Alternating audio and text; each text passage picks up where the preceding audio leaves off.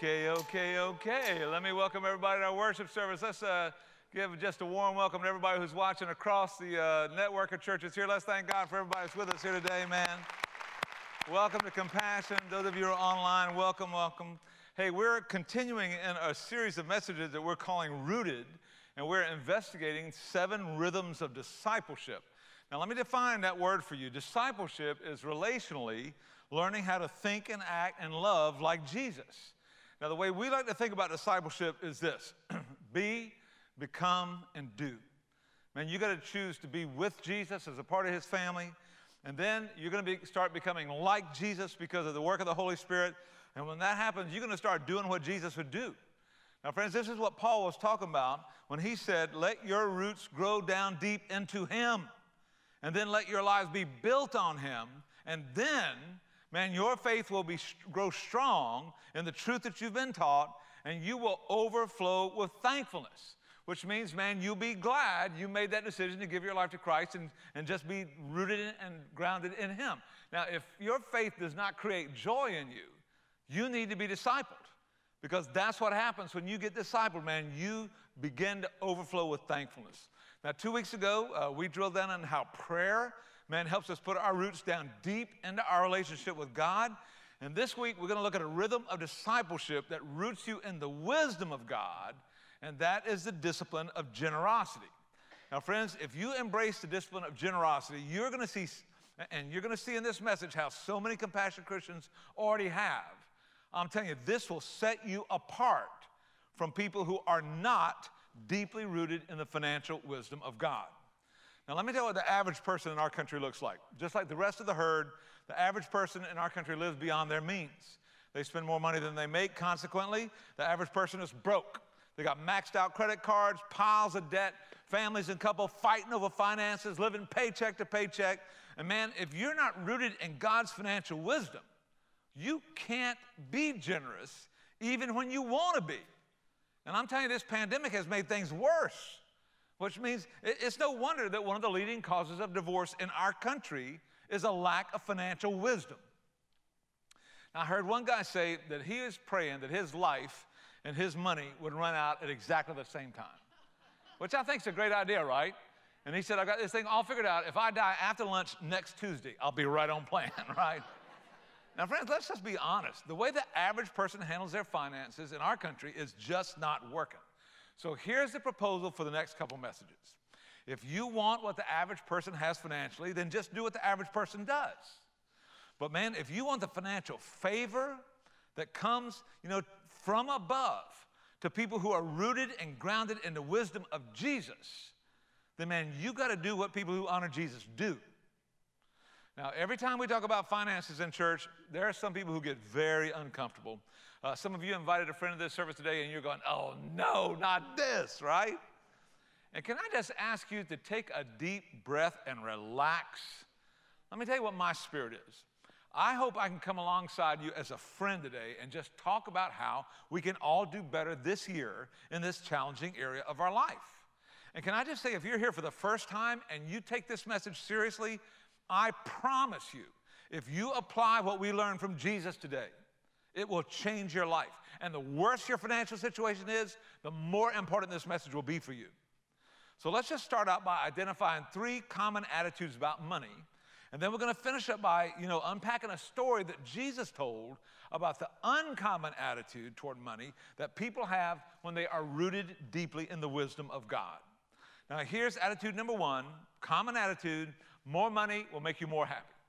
If you just had more money, you'd be more happy. This is the common wisdom. Got to have more, feed the monster more, got to have more so we can have more fun. And yet the Bible says that King Solomon in the Old Testament was the wisest man who has ever lived. And he had more money than any of us here should ever expect to have. And here's what he said: whoever loves money will never have enough. And whoever loves wealth is never satisfied with their income.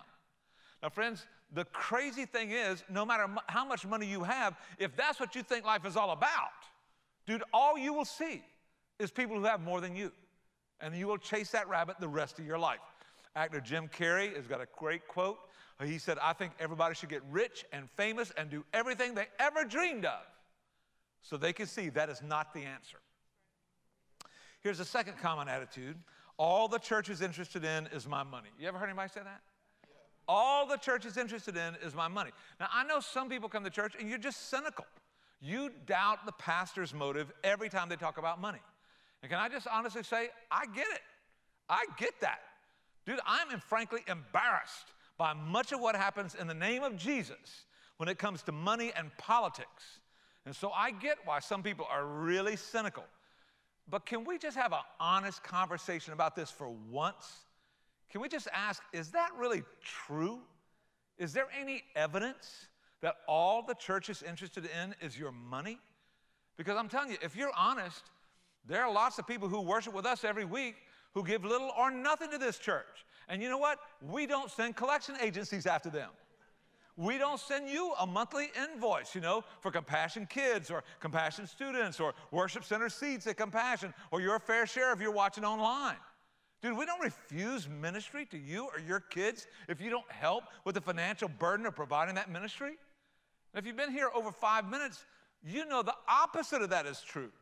Man, we throw the doors of this church open to everybody. Man, we provide children's ministry materials for people online who have never been to this church and have never given in any way to support the ministry we do here. The truth is, church is free. Now, next time you go to a restaurant, see if you can get it to work like that for you. Or next time you go into a store shop, hey, do y'all remember back when we used to go to store shopping? Y'all remember that? When you would go inside and you'd pick out some clothes or some shoes or auto parts or sports equipment or whatever you're thinking. Hey, just get a big armful of that stuff and walk out in a store like it's free and see how long it takes the police to get there. Now just ask yourself, has that ever happened to you at church? I hope not. I know it's never happened here. I mean, friends, businesses are all about the money. Compassion Christian is about ministry. And I mean, if you want to be really honest about the money thing, the church is one of the few organizations in the world that exists in great part to give ourselves away. Now, you think about what our church was able to do during the global pandemic. Friends, we gave away more money in 2020 than ever before, and we saw God bless more than ever before. Last year, we didn't meet for 196 days, and yet we gave over $2.1 million away to the poor people in our community, and just gave it away. I'll tell you, because of your generosity, our partners in Asia and Eastern Europe and Africa and North and South America led over 89,000 people to put their faith in Jesus last year. Then we ought to praise the Lord for that. Our partner in India said it's the most fruitful year we've ever had in ministry during a COVID pandemic. You know why? Because people know they can't trust life in this world. And they're looking for something they can put their trust in. Man, we have kids that are in orphanages in Africa and in Asia and in India, kids who are being rescued from human trafficking, that your generosity paid for us to be able to provide those services. Dude, our church gives away 10,000 bags of groceries to neglected public school children in our community every month. But during the pandemic, we gave over 100,000 bags of groceries away, and they weren't even having school through our PAC ministry. In addition to that, we help thousands of families through our Lighthouse ministry. Friends, we're able to do all of that mercy ministry because spiritually rooted people with financial wisdom actually want God to take some of their money and turn it into life-changing ministry. And it's voluntary. Crazy, but it's voluntary. I mean, at Compassion, we're not about the money. We're about the ministry and the impact that we can make in Jesus' name in our generation. And nobody has ever gotten a bill for it. Nobody's ever got. Every dollar we have ever deployed has been voluntarily given by people whose faith is rooted deep in Jesus. Now, friend, if you are skeptical about that kind of generosity, I want to encourage you to just stick around through this Rooted series and ask yourself this question. Would people in our community and in our world be better off if they moved in the direction of Jesus' teaching? Or worse off? And I hope you'll summon your courage and humble yourself and see if intellectual honesty does not lead you from skepticism to faith rooted in Jesus. Now, here's another common attitude people have about money. It's my money. I can do whatever I want to with it. And friends, let me tell you, that's what most of us think. And when Jesus lived, he lived in a culture where people felt exactly the same way. And that's why he gave us the story he gave us in Matthew 25. So open your Bible to Matthew 25. Matthew's the first book in the New Testament. This is one of my favorite stories. Jesus tells us how God feels about money. I mean, we know how we feel about it, how the culture feels about it. Jesus tells us how God feels about it. Jesus tells a story that describes what life is like in the kingdom of heaven, where spiritually rooted people live by the wisdom of God. Now look at verse 14. Jesus said again, it will be like a man going on a journey who calls his servants and entrusted his wealth to them. He gave one 5 bags of gold. He gave another 2 bags of gold. He gave to another 1 bag, each according to his ability, and then he went on his journey. Now friends, this story begins with the owner of this vast estate and all of this gold going on a long trip, and it says he entrusted his wealth to his servants. Now the first question is, who owns all that wealth? Well, it's the owner, not the servants. Now these bags, I mean, just let's say they're worth $30,000 each. So the first guy gets $150,000, and the second guy gets $60,000, and I mean the guy at the bottom gets $30,000 bucks, and the master gave each manager what he thought they had the responsibility to handle. Implicit in this story is a directive. Be careful of my stuff. Be a good steward of my stuff. Put it to work, invest it, get a return on it. You do with my stuff what I would do with it. Now, you can live off of it, and I expect you to live off of it, but I'm entrusting you with my wealth, and I'm going to evaluate you when I get back. Now, in the course of this parable, Jesus is going to call us to embrace some really uncommon attitudes toward wealth, as opposed to the common way that most people think about it. Here's uncommon attitude number 1. And friends, this is so contrary, to the typical attitude that we have about money. And here it is, I am not an owner, I'm a manager of God's money. Now friends, I don't have to tell you that every one of us is born thinking exactly the opposite of that. And we're born that way. Now I've got a bunch of little grandkids, so I have a house full of goldfish. Y'all know what goldfish are? The little gold crackers, have a lot of salt on them. They're awesome. And they love those things. And so Papa buys them by the big gallon bucket, And I want my grandchildren to have healthy snacks. Fish is good for you. So I got the goldfish thing. And so sometimes I'll pour my little bowl of goldfish and I'll hand one of the little bowl. And I love those things. So they're eating their little goldfish and I'll reach out to take one and they'll go, no. Those little sinners will turn that bowl away from me. And then they'll say, they're so cocky. This is what, Papa, no. This is, what will they say? Mine. Mine. And I'm thinking, little unnamed grandchild, who do you think gave you those goldfish, boy? Who do you think bought those goldfish so he could give them to you? Now, you know where Jesus is going with all this? Were these 3 guys who got plussed up owners of that gold? No. They were stewards. They were managing God's stuff. Now listen, a good manager will always honor the desire of the actual owner. They're grateful. Man, thanks for entrusting me with all this stuff. Dude, I'm living large because of your generosity. Thank you. But they also feel responsible. Well, this is my master's stuff. What does he want me to do with this stuff? And I think Jesus is trying to teach us that God, who's the owner in this story, has entrusted you and me with different amounts of resources, stuff, money, property, all that. And yet God is the owner, and you and I are stewards. We are responsible, accountable managers. Now, I know this just flies in the face of the rugged individualism and, self-made man, kind of illusion that we're all born with in America. I mean, if you were to walk up to the average person in our country and say, hey, who owns all the money in your bank account? They would look at you like you're stupid. Like, duh, I do. You know why they think that? Maybe because they don't know the Lord. Well, they know of the Lord. But if they knew the Lord, they would agree with the Lord. Amen? And the Lord said, the earth is the Lord's and everything in it.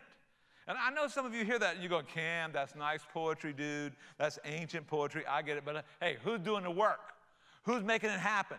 who's earning that money. And you know, it's almost like God knew we would think that way. So way back in the day, when his people were coming out of 4 centuries of slavery, and they had to be taught how to think like free spiritual people instead of idol worshipers and slaves, God told them, when I take you to the promised land, I'm going to bless you. And when I bless you, you're going to start thinking to yourself, I did all this. I did this all by myself. I'm rich. It's all mine. And when you start thinking that way, think again. Remember that God, your God, gave you the strength to produce all this wealth. Now, friends, here's what God would tell every one of us. And this is really uncommon wisdom. You know, this will never come naturally to you, so let this sink in. That brain you have, to develop all those skills you have, that strength that you have to earn any of the money you have, God thinks that came from him. I mean, even the opportunities that you have. Now, I got a buddy who's just about to make a killing on an investment he made just a couple years ago, and he is so excited about the opportunity to give a tithe of that and even more. You know why? Because he knows God blessed him not only with the money he invested, but with the opportunity. He thinks God opened a door for him to make that investment. Now, the minute you start thinking, that's mine, came from me, I ultimately control it, Jesus would say wrong. Now, God has given us all free will. If you want to say mine, God will say fine. You want to do your life without my blessing?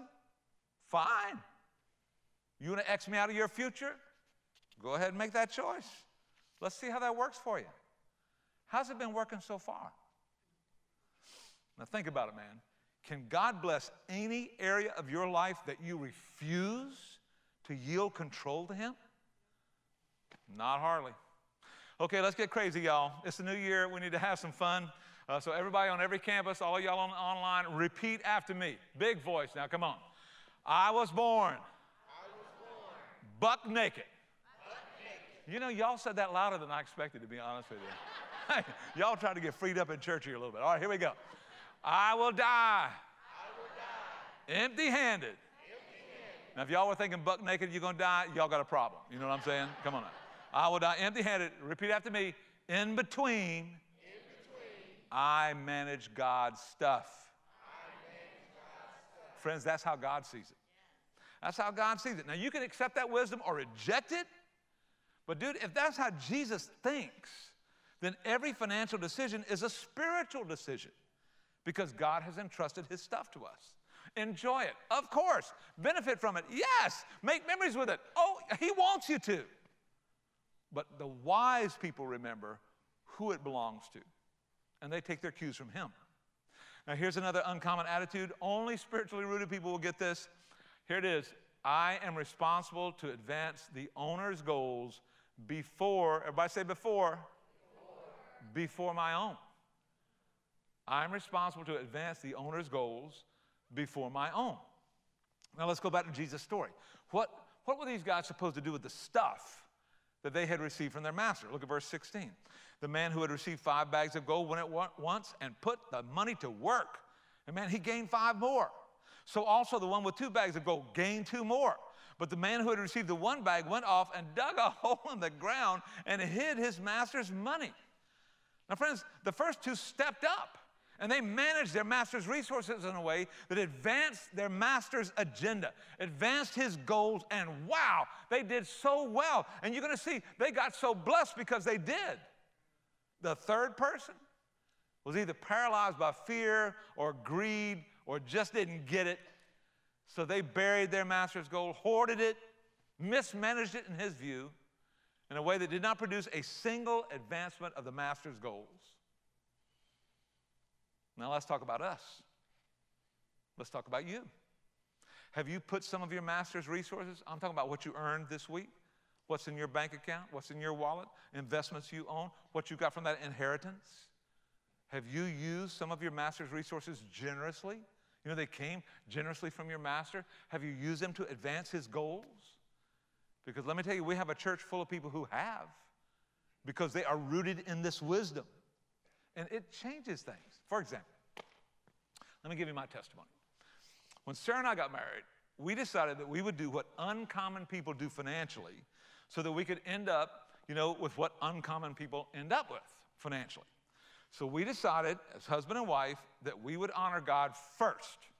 We would give him the first portion of everything we made so that we would have his supernatural blessing on our financial lives. We're going to give him the first 10% of every dollar we make and then trust him to bless the 90%, right? And I mean, he has blessed us through cancer and car accidents and COVID and everything. But listen, that's what spiritually rooted people do. In addition, we have tried to never put anything on a credit card that we can't pay for in full at the end of the month. No interest from us. They hate us. That's the way we like it. Use them, right? Now, I got in trouble. I'll be honest with you. I got in trouble when we first moved to Savannah. We left a little church of 50, and we came here to a big church of 250, and I took a massive pay cut. Now, that's what kind of business sense I have, right? I came here for a massive pay cut, and man, it was very difficult. And then we got hit with some medical emergencies, and I've told you all about that stuff in the past. But once we got through those trials 25, 30 years ago, we have never put anything on a credit card that we couldn't pay for at the end of the month.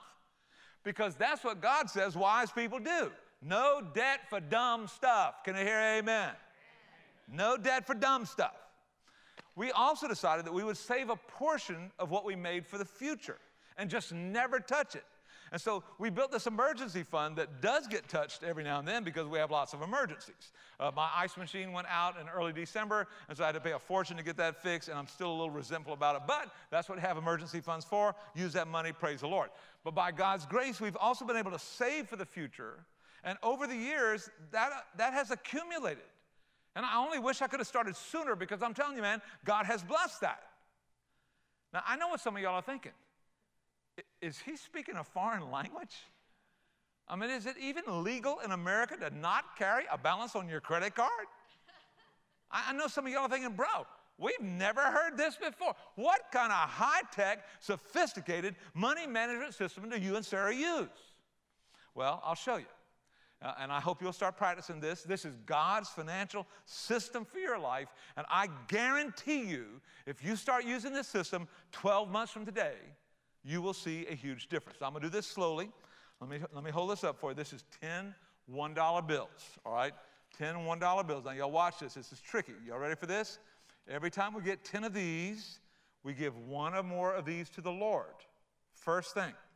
And then we save one or more of these for the future in a savings account or an investment account or something like that.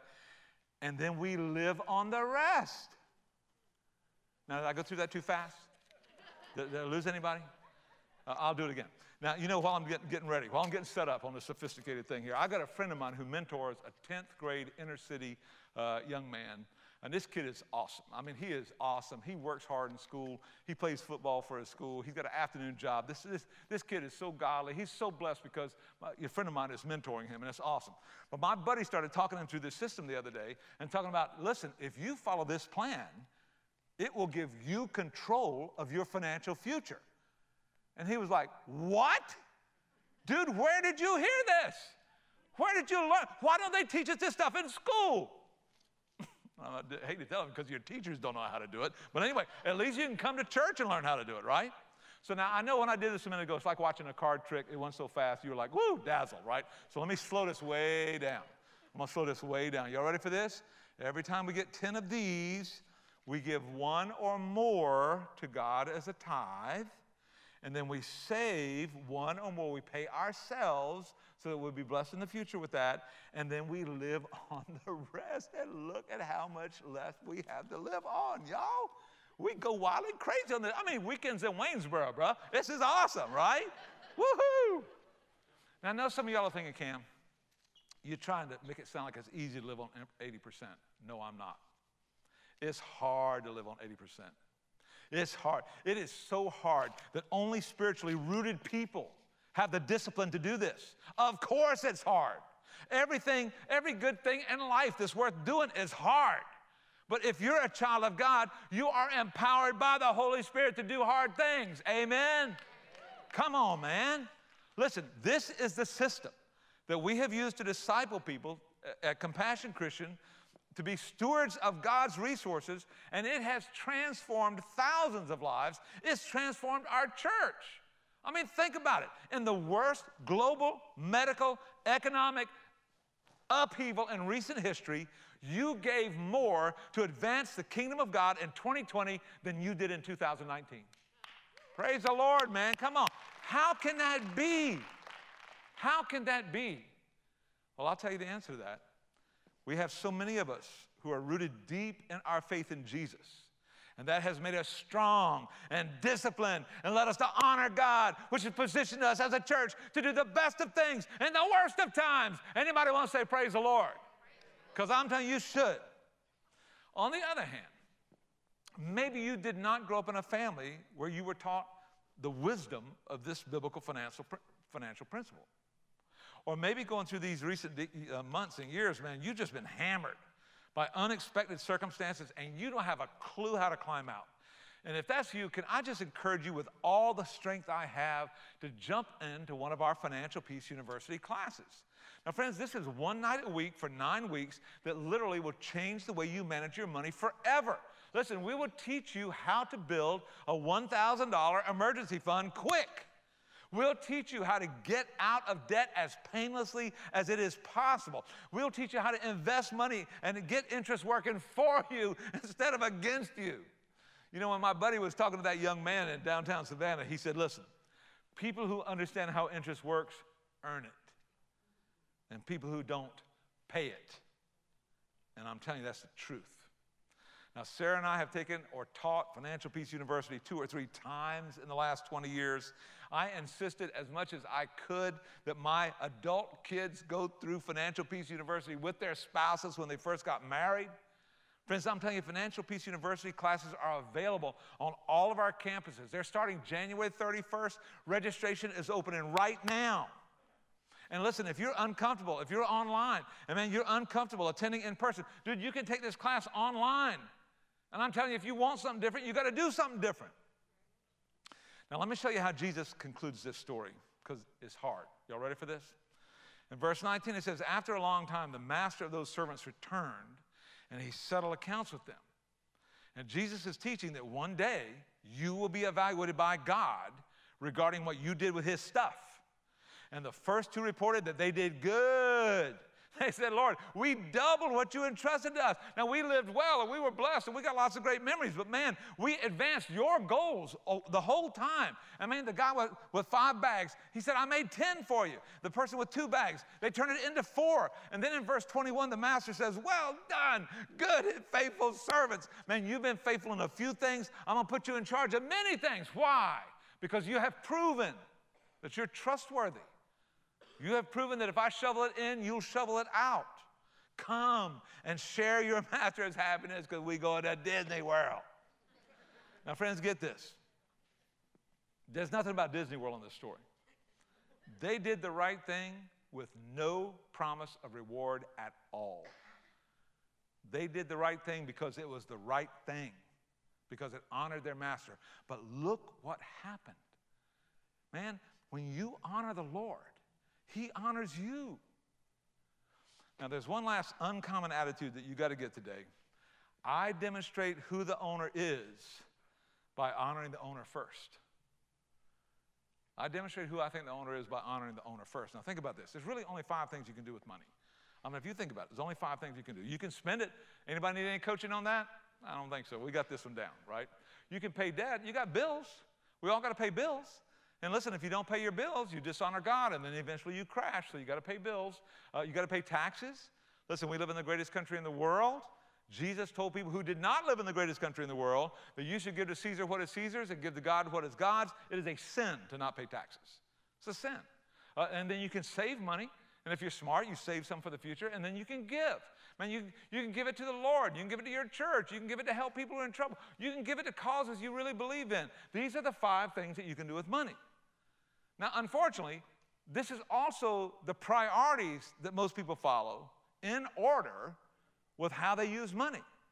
This is how they do it. And if you think about it, this is what the priority system looks like. If this is you, this is what your priority system looks like, okay? Put the next slide up. Me, number 1. Me, number 2. We, you like those interstate highways, right? Okay, we save it, me, and then at the bottom, if there's anything left, then we'll do a little something for the Lord. Now, friends, that is the way most people think about money, and astoundingly to me, they still think God should answer their prayers.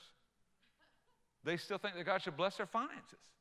And this is their priority system. I mean, it's like they would say, oh, God, please bless my family, bless my career, give me a job, get me out of financial trouble, help me with a promotion, Lord, please, I need a pay raise, please, God, help me, bless me, Lord, you make blessing me a priority for you, please, God, show up for me. But if you do, just understand, you will be at the bottom of my priorities. If you bless me, you'll be the last person I think through. And friends, then we whine about our prayers not being answered. That'll make a lick of sense to me. Now, friend, I'm not trying to make anybody feel guilty here today. I mean, everybody starts like this. This is how everybody starts out. This is how unwise people manage money until the Lord wises them up. And I know you would never intentionally say, Jesus, I'm putting you last, bro. You going last. You would never say that. But if this is your system, he is last. And you put him there. And friends, here's the problem. If he's last, how can he bless your life? How can he bless you if he's the last thing you think about? Now, the wisdom of God teaches us to invert this order. He teaches us to reverse this. Man, you give to God first.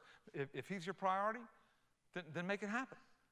Spend your money that way. And then save some. So, you're not spending every dollar you make every time you get paid. And then pay your taxes. Yeah, please, stay out of jail. Give to Caesar what belongs to Caesar. And then pay your debts. Take care of business. And then, if you got some money left over, go crazy, man. But listen, you've been financially responsible. You have priorities that honor the Lord. Friends, the wisdom of God is crystal clear. Honor the Lord with your wealth. From the first fruits of your crops.